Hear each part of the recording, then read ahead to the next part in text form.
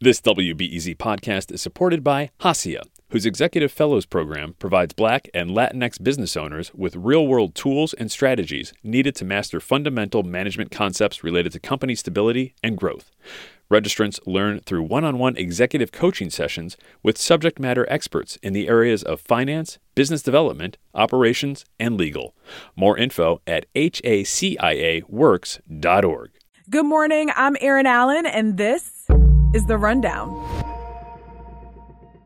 It's Tuesday, December 27th, and it's the second day of the 7 days of Kwanzaa, focusing on Kujichagulia, or self-determination.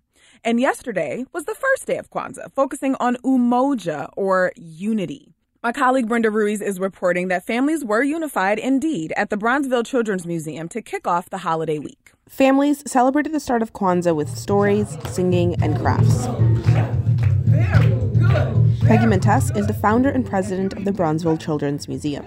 She says she's more than happy to provide an opportunity for kids, especially young ones, to learn about the holiday she holds dear. It's a celebration that should take place all year round in terms of the beautiful 7 principles that people should really start living by in terms of not only loving themselves but also their neighbors. Kwanzaa ends on Sunday. That was my colleague Brenda Ruiz. And for folks who celebrated Christmas, now that the holiday has come and gone, you may have a few things you accumulated during the season that you don't quite know what to do with.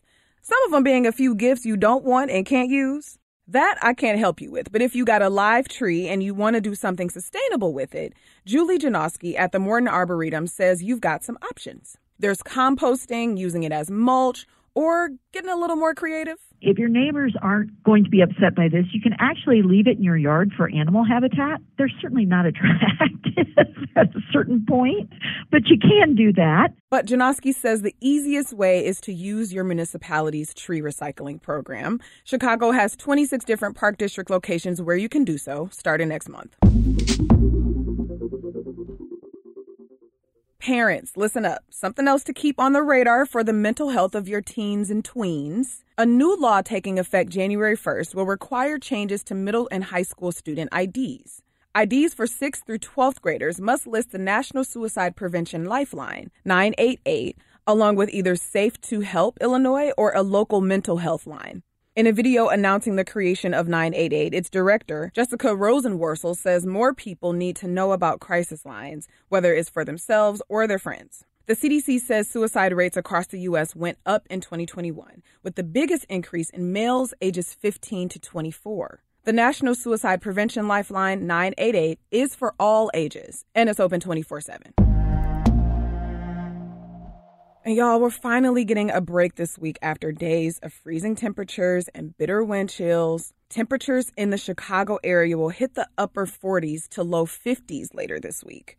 But as my colleague Alex Degman is reporting, mo degrees, mo problems. Rain is also coming this week. And according to National Weather Service meteorologist Matt Friedline, some parts of the state could get several inches, which means possible river flooding, especially when it rains after a period of intense icy cold. But Friedline says temperatures will rise above freezing before the rain gets here, which should help the ground thaw enough to prevent excessive runoff.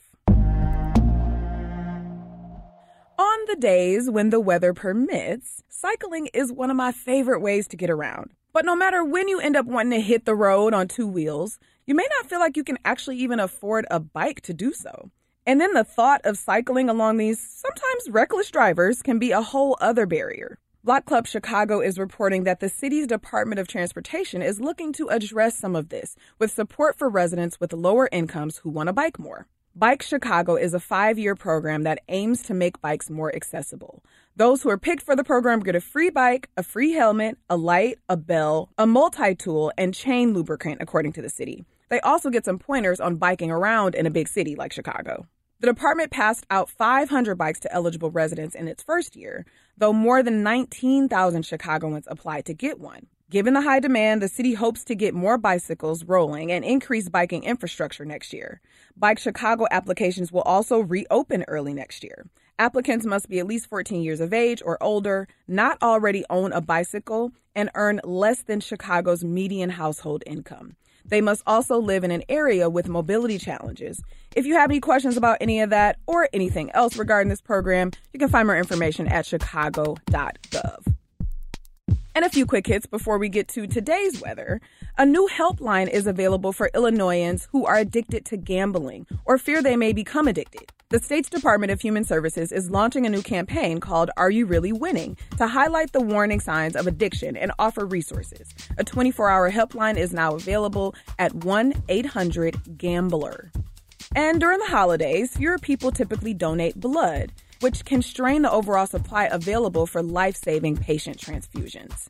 Amanda Hess is Vice President of Donor Relations for Impact Life, which supplies donors' blood to hospitals in central Illinois.